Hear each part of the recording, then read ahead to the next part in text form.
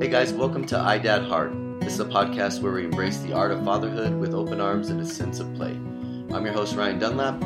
I've worn lots of different hats in my life regarding being a dad, from a stay-at-home dad to a working dad, father figure, bedtime storyteller. But no matter what kind of dad I'm being, one thing's for sure, iDadHard. Join me as we tackle some of the tough questions of parenthood. I'll be sharing my own parenting tips and stories, answering your burning questions about the trials and tribulations of fatherhood. I'll also be bringing on other dads to talk with them about their experiences. So whether you're a seasoned pro or brand new dad, let's talk, laugh, learn, and dad hard together.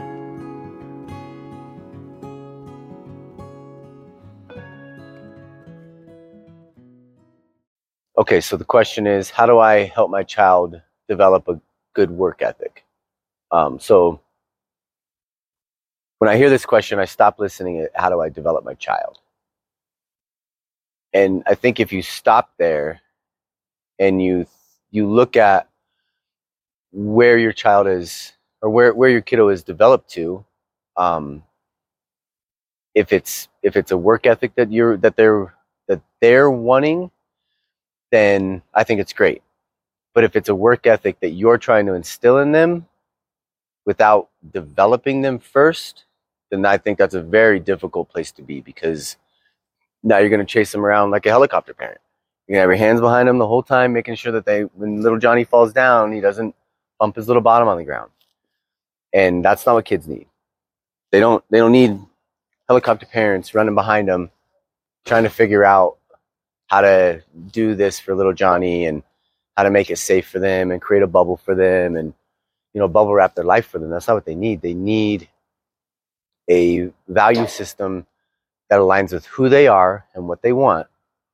And then we as parents are supposed to watch that as fans, help, guide, teach, coach, all of those things, but we're not supposed to be getting them to do anything as far as like work ethic.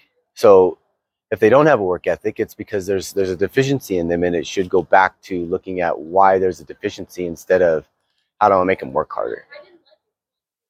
And that's what I would say there.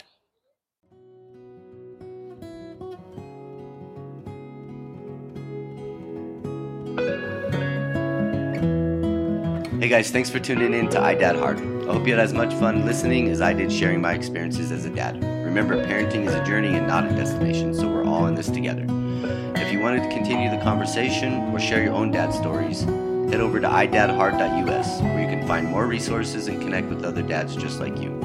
If you've enjoyed the show, don't forget to leave a rating and a review on your favorite podcast forum. Until next time, keep dadding hard.